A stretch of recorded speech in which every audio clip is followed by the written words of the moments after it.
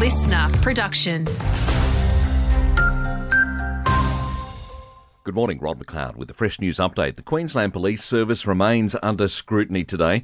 The same week, Queensland's Police Commissioner announced her resignation. It's been revealed the QPS is failing to recruit enough officers to keep up with the growing population and the crime crisis. New figures have revealed there are 218 staff per 100,000 Queenslanders. A parliamentary inquiry has been told 2/3 of cases where police object to bail for young offenders are ignored by magistrates.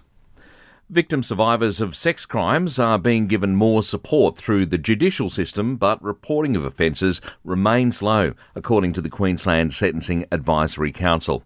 It's found just 2% of rapists who get convicted do not serve prison time. Council Chair Anne Lyons says it's data which will be presented to the government as it reviews sentences for sex crimes. We're looking at the current sentencing practices, the use of different penalty options, the existing forms of sentencing guidance, as well as the approach in other jurisdictions, and we're looking at where the current sentencing laws are working as well as intended.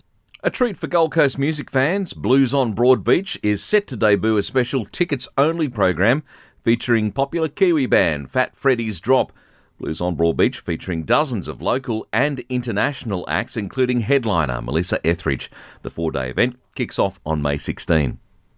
Updating sport now, and the Gold Coast Suns will have a near full-strength team suiting up against the Brisbane Lions in a match simulation at Springfield tonight. Ben King has been named to play after working back into full training in recent weeks, but no Lockie Weller. He's out with a knee injury.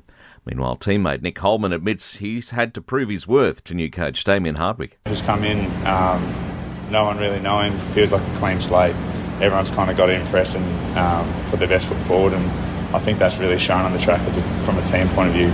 Put heaps of pressure on each other and heighten the expectation.